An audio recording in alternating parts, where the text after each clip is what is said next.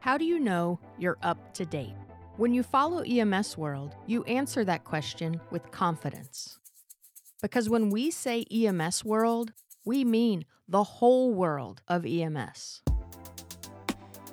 The remaining question for you is, how will you stay up to date? In print, online, at EMS World Expo, the world's largest EMS dedicated conference, and now in a podcast. Welcome to another episode of EMS World Podcasts. I'm your host, Mike McCabe. It's been 20 years later, and today we're here to discuss 9/11's impact on EMS operations and the key takeaways in practice today from that time. This special edition podcast is brought to you by Vector Solutions. With Vector Solutions, emergency response agencies are able to manage operational readiness with innovative applications for EMS continuing education, asset management, controlled substance tracking, and employee scheduling. If you have any questions, please contact them today at 1-800-840-8046 or visit them online at www.vectorsolutions.com. With me today is somebody that's been with me in the past. Josh Hartman is the Senior Vice President of EMS World, but he's also a New York City paramedic, and he also played an integral role on the day of 9/11. Today's podcast is a little bit different than normal. It's going to be extremely stripped down. I told Josh that I had no questions in front of me. There's no notes. It's more of a back and forth conversation on how we've gotten to 20 years and where we've come in that 20 years and the challenges that we still face and what we need to do. Josh, welcome back. Thanks, Mike. It is always good to be in your company, and I think you stated it exactly right. This is an opportunity for probably some further cathartic messaging for the two of us, probably, and certainly an educational opportunity for everyone else. And as always, I appreciate the opportunity both to share the time with you and our EMS World colleagues. So, Josh, how have we gotten to 20 years? I mean, I know personally, I remember every single detail of that day. It seems like it was a year ago, and it never ever seems to dull, and it never seems to get blunted in memory. I'm curious as to, your feelings on 20 years and how you view that now. So I agree with you and disagree with you. So I agree with you that it never dulls. And they say that time heals all wounds. And this one, I think, is just different. I don't think it has dulled at all over 20 years. At the same time, I can't believe it's 20 years. I think about when I did finally get home after being down there at the World Trade Center, and I came home to two infant twins who were at the time 8 months old, and now they're in college. So I think about that and how long it really has been. But as soon as I think about that, I just can't believe it's been 20 years because I do still have that really raw emotion to anybody or anytime I hear the term 9/11, and they could be talking about someone who dialed 9/11. I know we usually say we dialed 911, but if someone even says that they dialed 9/11 or they refer to something about 9/11, it has this, this real raw emotion I still have today about that day. There's no question that it changed everything. That day changed everything for this country. I look at it and I say, and respectfully, I say, are we jaded more here in the Northeast because we dealt with this directly, as responders? Is this something that, has stuck with us in a way that's helped us build, as we moved forward in preparedness and just in our everyday function? What are your thoughts on, I don't really know exactly how to explain it, but what are your thoughts on us just being directly involved with that over this many years and what it's done? I think there is a difference, not better or worse. It's not a judgment. It's just a difference for someone who experiences it either directly and that, directly in this case, I mean by being engaged in that theater, right, in that environment, or as part of an agency that was involved. So even, I mean, I was particularly involved, but there were other, members of my agency that weren't on duty that day or didn't make it down to that day. And I think they're pretty impacted as well. I think that it has absolutely changed the way that we operate. It has absolutely had an impact on what we think the capabilities are of our adversaries. But to your point, I do think that there is a further sensitivity, maybe, or it's a further kind of maybe even looking over your shoulder for those of us who were directly engaged compared to those who weren't. But I don't want to minimize the impact it's had on our colleagues who were in California watching how horrible it was on TV, and there's a significant impact that it's had at that time on them and their future operations as well. But I do agree that being there and being directly engaged in that activity makes us hyper sensitive, hyper vigilant around the concept of what we experience there. Josh, what you know, we look at tomorrow, and so many were lost, and I think it's important for the listeners to understand from the background perspective what it is we did specifically on that day, and what role we played. So obviously, present day senior vice president EMS World, and you, like basically everybody in EMS, holds 16 different positions, but New York City paramedic. So on that day, take us back to what it was you were doing and what role you were playing. Sure. So at the time, I was a paramedic, New York City paramedic, for just over 3 years. And it was early in the morning, as everybody knows. I was going to my full-time job, which was in non-EMS related in Midtown Manhattan. And my role was that I was dispatched through the mutual aid system in New York City. And I made it down to the World Trade Center after the second plane hit the building. So I got picked up after the first plane hit the building, and I arrived after the second plane hit the building. So I never actually saw the planes hit the building in person at all, and didn't see it even on TV until days later. But when I arrived, as a typical good new paramedic, I found the guy with the white helmet, and I asked the ICS, went through the ICS structure, and I asked the incident commander what I should do. Where does he need help? So he assigned me to what the fire department in New York refers to as a MERV, basically a big old school bus that has stretchers instead of student seats. And a FIDNY paramedic and I were assigned to that vehicle to take in patients as they were leaving the World Trade Center structure. And the vehicle, for those people who want to Google or kind of find out where it was, the vehicle was sitting at Vesey and West Street, which is the northeast corner of the World Trade Center complex, basically just across the street from 2 World Trade Center and 7 World Trade Center. So that was my assignment, and I got there, and both buildings were still standing.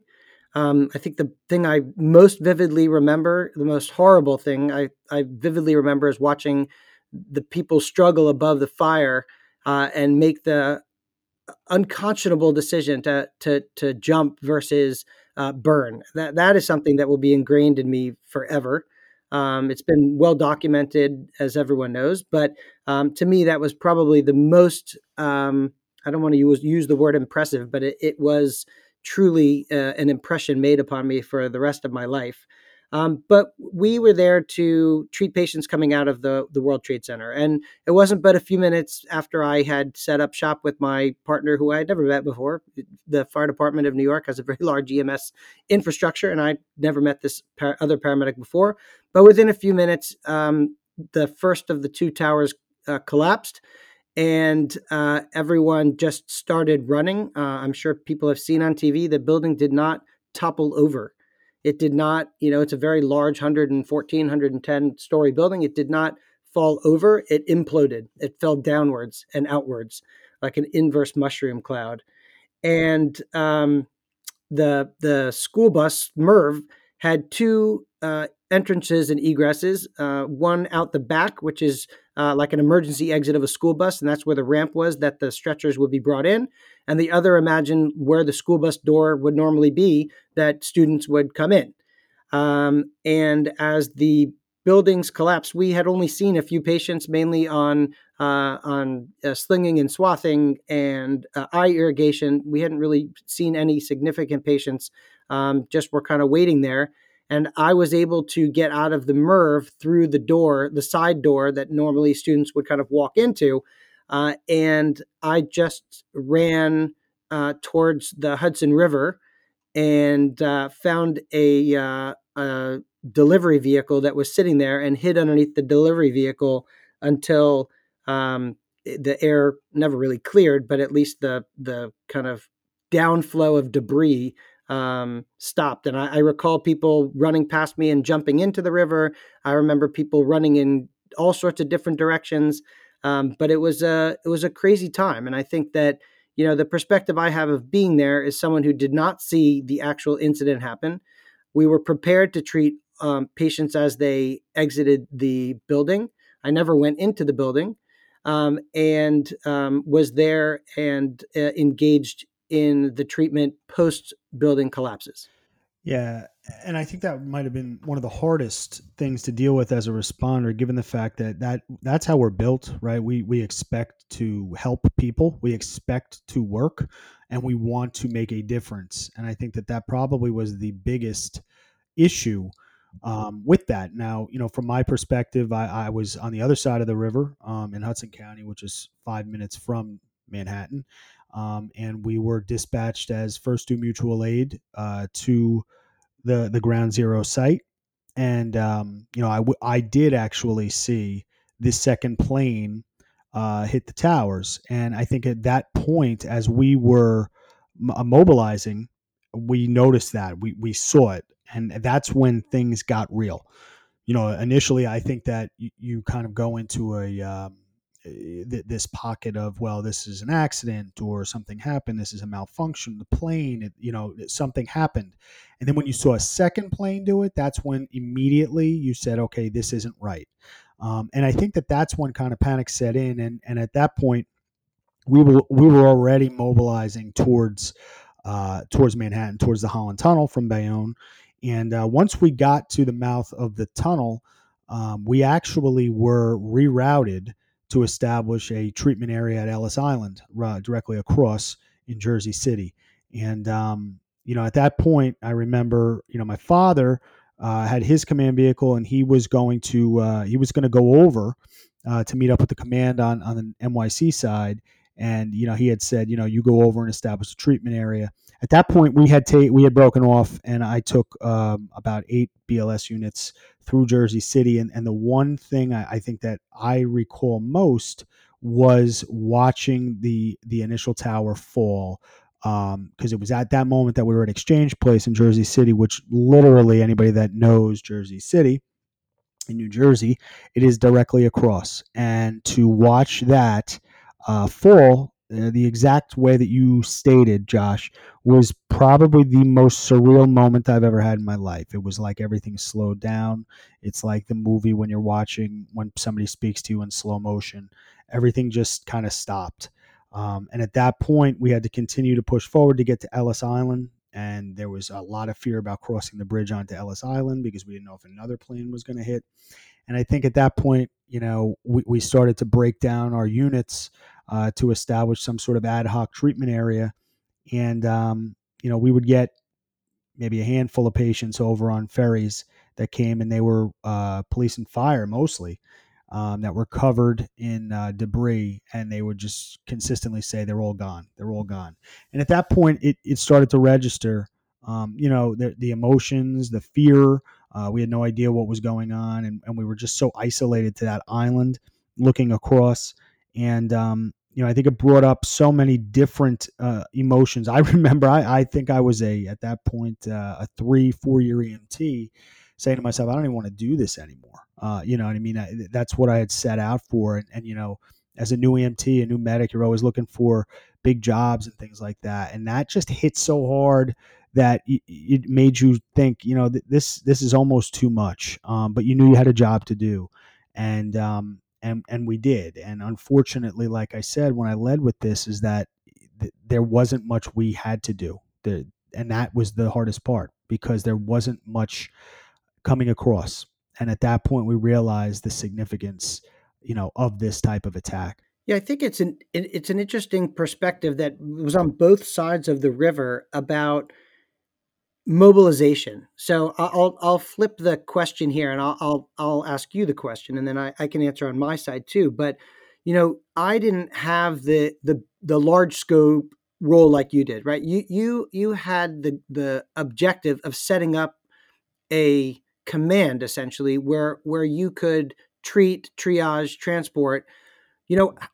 When you saw the buildings collapse, and like you said, for people who know Exchange Place, we don't need to tell you, but if you don't know Exchange Place, you're essentially looking at a postcard of southern Manhattan, where those two towers were right in front of your face. There's one set of buildings, the World Financial Center, which are maybe 36 to 40 floors, and right behind them are these massive towers of 110, 115 floors. So you had a front row seat to horror, right? I mean, so as you watched that collapse, you knew you had the job to do, but how did you prepare, and what was it that you were going to do, where you ultimately realized that, you weren't getting the droves. Unfortunately, you weren't getting the droves of patients, but what were you like? What was the plan?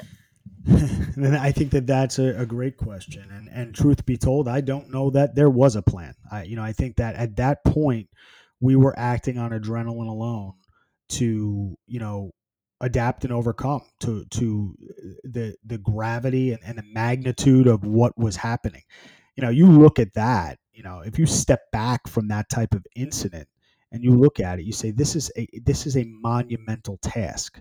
But when you're put in front of it and you have to do something, as with anything in life, you just go at it, right? And so I don't think that there was any specific task. I think, I knew that we were over our heads, but certainly you couldn't show that, and certainly you had to do what you had to do to, finish out the operation and to see it through.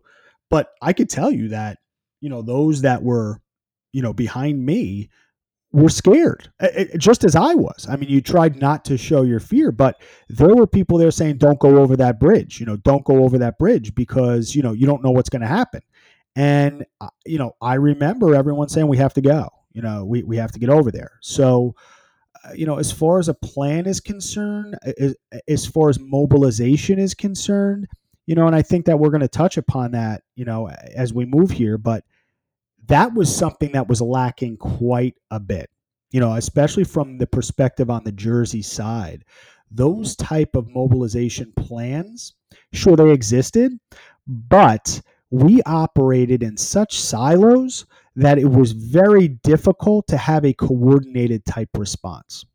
Yeah, I don't think in my entire life I've ever felt this emotion of both being overwhelmed and underwhelmed at the exact same time. Yep. Right? You're overwhelmed because it is literally unfathomable of what you just experienced with your own eyes and ears, right? It's totally overwhelming. But then it's totally underwhelming because your expectation is now that I went through all this training, I just survived this. Now I'm going to go help people, but there's really nobody to help.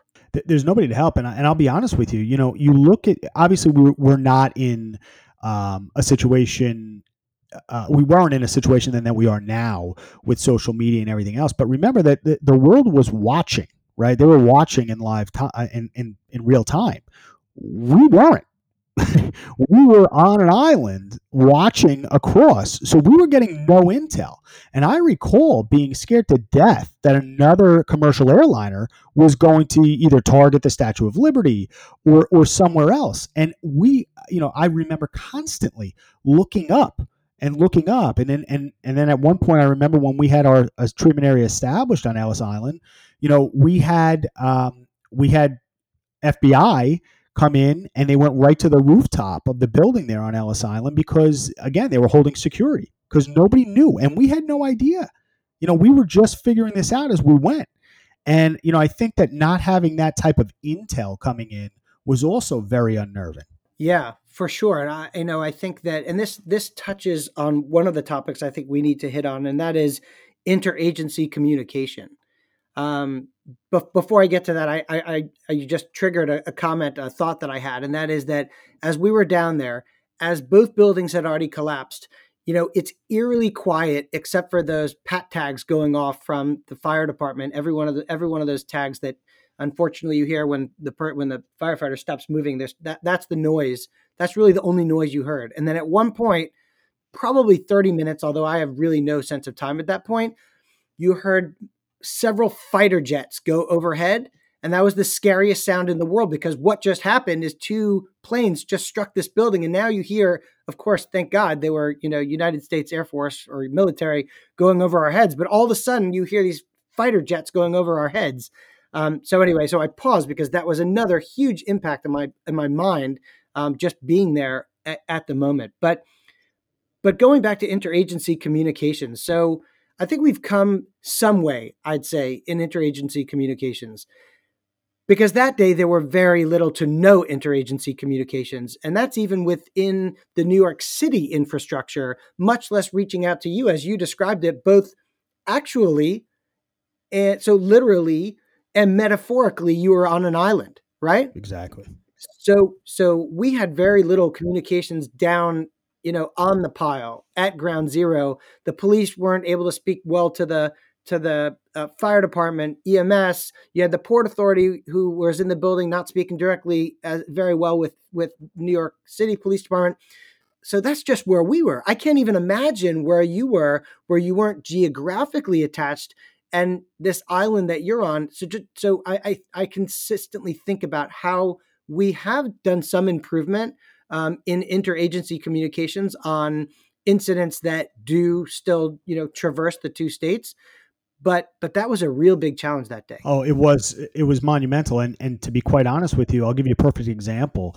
We were at the south end of the island of Liberty State Park, and there was another operation from the Jersey side operating in the north end. And when we went on to Ellis Island, we had about 8 units with us that established this ad hoc treatment area.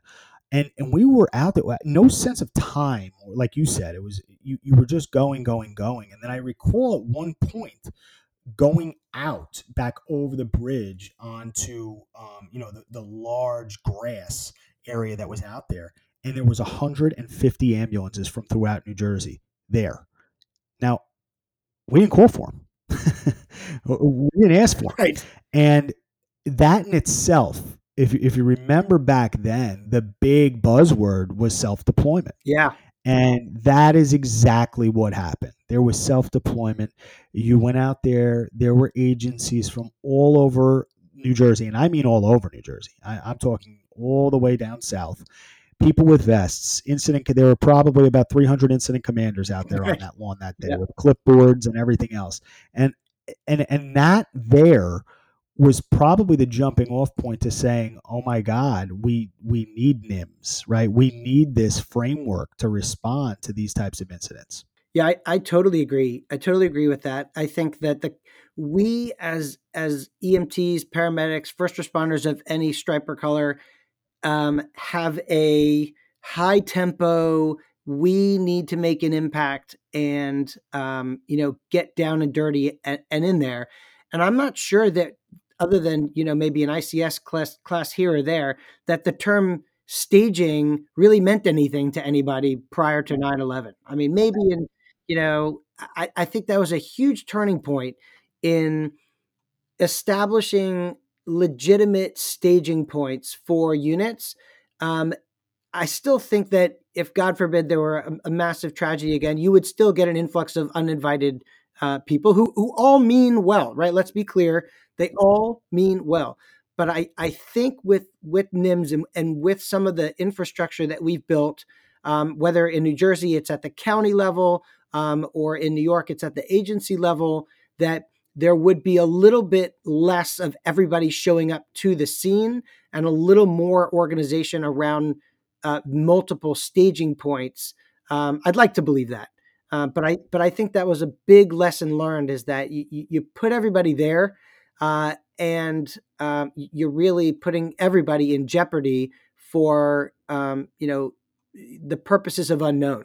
So I think that's definitely a learning point, and one that kind of leads to another comment that I have around underestimating capabilities of our adversaries.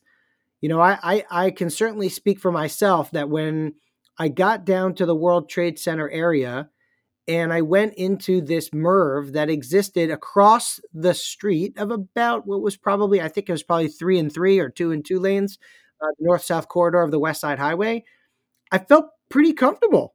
I felt like the buildings are on the other side of the street. I mean, these are huge structures. Like, there's no way this thing is coming down. No one even thought of it as a possibility. And we were setting up a triage area essentially across the street. And, today, no one would ever do that. Like, no one would ever underestimate. So I think that's another lesson that we've learned, is to never underestimate what the potential for disaster can be. So now we kind of have all in our minds, like, yeah, it's a really big building. Yeah, it's never fallen before. But we think 20 years ago, back to 9/11, a building of that magnitude, of that infrastructure, it fell. Well, we're going to set up a little bit further away. We're going to, I think that's a definite lesson learned about not underestimating what the potential of danger can be. Without question. And I think that it lends itself to the meaning of not just heroes because they went in there to try to save, human life, not because they died doing that, because they died and brought about significant changes for the rest of us. That can never be lost. Them standing at the bottom, right, and setting up a command post or a triage group or a treatment group, they died, and they did that, with nothing more than the utmost bravery, but they did it, and it changed the way that we do things now, all of these years later. And that should never, ever be lost, because we tend to forget some of those small things.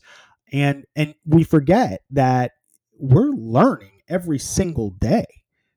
Just because you're a 20-year veteran, a 22-year veteran, a 25-year veteran, you're still learning, right? You're never going to be 100% ready for everything that's thrown at you, but you utilize what you have experienced in the past and your basic knowledge to get you through it the safest way possible. And, I think that is something that's so important to this as we look 20 years later, retrospectively, as to how we have gotten better. And we've hit on so many of the points, but, as far as coordinating our response plans, I'll be honest with you, Josh, I said that when we started doing NIMS, and NIMS was an executive order by the president, and every responder had to take it. Well, that's great. We know how that went.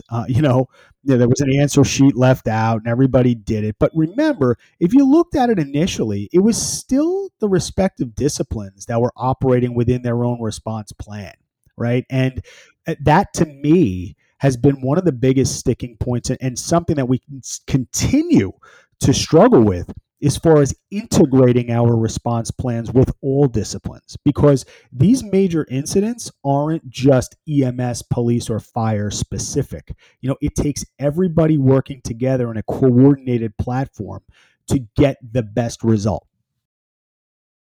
Oh, 100%. I mean, just think about it. When was the last MCI that any of us responded to that had only one agency there? Correct.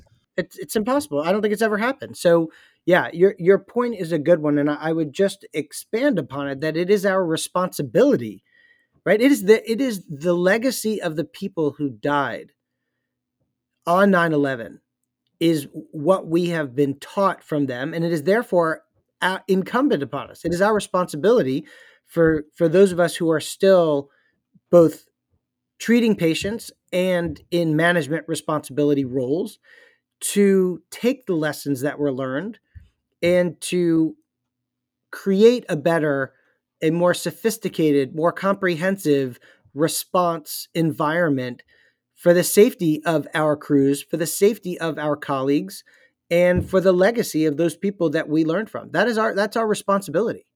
It is completely, and I usually take the anniversary, and I utilize it to obviously find a place of gratitude, but also remember what it is we still need to work on in honor of those that went before us. And we have work to do. I was just on a call yesterday with the UASI EMS subcommittee, and we're doing another drill where a hospital explosion with evacuation and everything else. And, we got down into the weeds on the planning part of it. And we said, I got to be honest with you, there's still not a great interaction between the field crews and the hospital crews as it relates to triage tags. We're this far past 9/11, and MCI tags are still not really well utilized. So it's those types of little things that we're jaded, man. We're just in an industry that we're jaded, and it's very easy to become complacent and say we'll deal with it when it comes. But it takes a much stronger, greater person, to look at your shortcomings and say we have to fix this. We have to fix this, and you have to do it because those that went before you made a great sacrifice, and that should always be the reminder. Totally agree. And the triage tag is just one example of many that we can identify in which ways that we can better collaborate. I think back to not just 9/11, but any sort of interagency operation. And I think that where we need to go is back to the basics. It's keep it as simple as humanly possible, because in crisis mode there is no time to be intricate. I think back about early in my career where nobody would answer you on the radio if you didn't use the right 10 code, right? Yeah. That's just ridiculous. Yep. Nobody's playing with 10 codes when people are in dire circumstances. And I think we've come away there, right? People have recognized that we need to communicate in a language that is understandable to everybody, because what McCabe may call 10-2, 10-3, whatever, New York City could call it something completely different. And you're going to be in a whole lot of trouble if you respond to one when it's the other. So it's just a very basic example. You say triage tags, I say the 10 codes, but we still have a long way to go. And it remains our responsibility to address these types of issues and to try and mitigate any sort of territorial boundaries, any sort of obstruction to ways that we can collaborate, whether it's across a state line, across an agency line, because I guarantee you that our adversaries do not care about what county you're in, what state you're in, or who you work for. There is zero doubt about that. There has to be that adaptation where we're keeping it simple so that we all understand. And, there are so many different operational things that we speak of, but, I would be remiss if I didn't say, as we wind down on this special edition, are we taking care of ourselves the right way?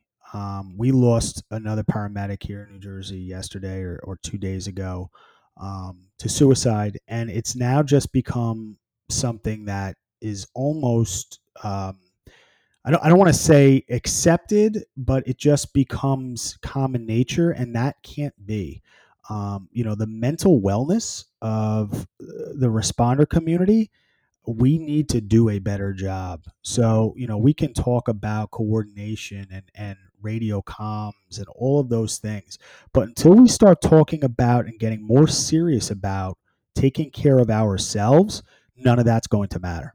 You're 100% right. And if I have to see another Facebook post, and I don't know, I did not know the first responder that you mentioned, but if I have to see another Facebook post of that essentially alludes to, as you said, someone taking their own life, it is heartbreaking. And it's not obviously all 9/11 related, but we know the emotional toll that the psychological toll that 9/11 took on both the responders who were there and the responders who were not there. I mean, the survivor's guilt that occurs amongst our colleagues, the PTSD that has occurred amongst our colleagues. So you're always right on the money, and here you're once again right on the money. We have to find ways to help ourselves and to help each other.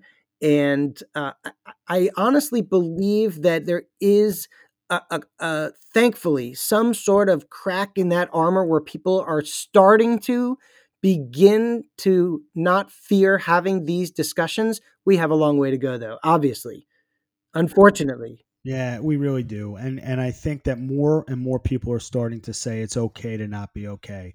And that is true. And you need to be an open ear for those colleagues just as much as they need to be an open ear for you. And don't be ashamed, and don't be scared, and don't feel a certain way because you're vulnerable. That needs to be, you need to have an outlet, because taking one's own life, it's just so it's terrible. And like, I don't really know what else to say on it other than we need to do a better job.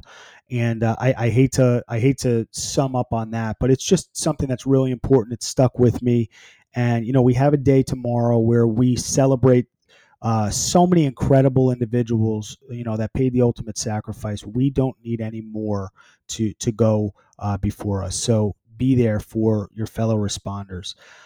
Josh, this to me, I find it to be very therapeutic. This is always a really, really rough time, and to be able to discuss it in an open forum and very candidly is therapeutic for me. So I hope it was for you. Absolutely, it's not a topic that comes up very often. Again, just probably a self-preservation concept for me, but I think it is important to have these discussions. It is important to recognize them. It is important to recognize the challenges ahead and identify mechanisms by which we can address these challenges. And as you said before, this podcast, and we do appreciate Vector Solutions for their support of it. This podcast is dedicated to those people and their families who gave the ultimate sacrifice for our industry, for those who came after them, and for the lessons that they taught us and how we can better treat our patients in the future based on their sacrifice.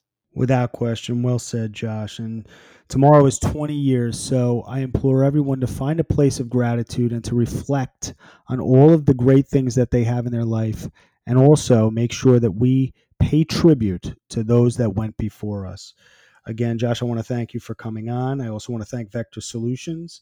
Vector Solutions considers it a privilege to serve this industry. That's why they work hard every day to create software solutions that keep first responders safe, compliant, and operationally effective. Remember, call Vector Solutions at 1-800-840-8046 or visit them at www.vectorsolutions.com. Josh, thanks for coming on.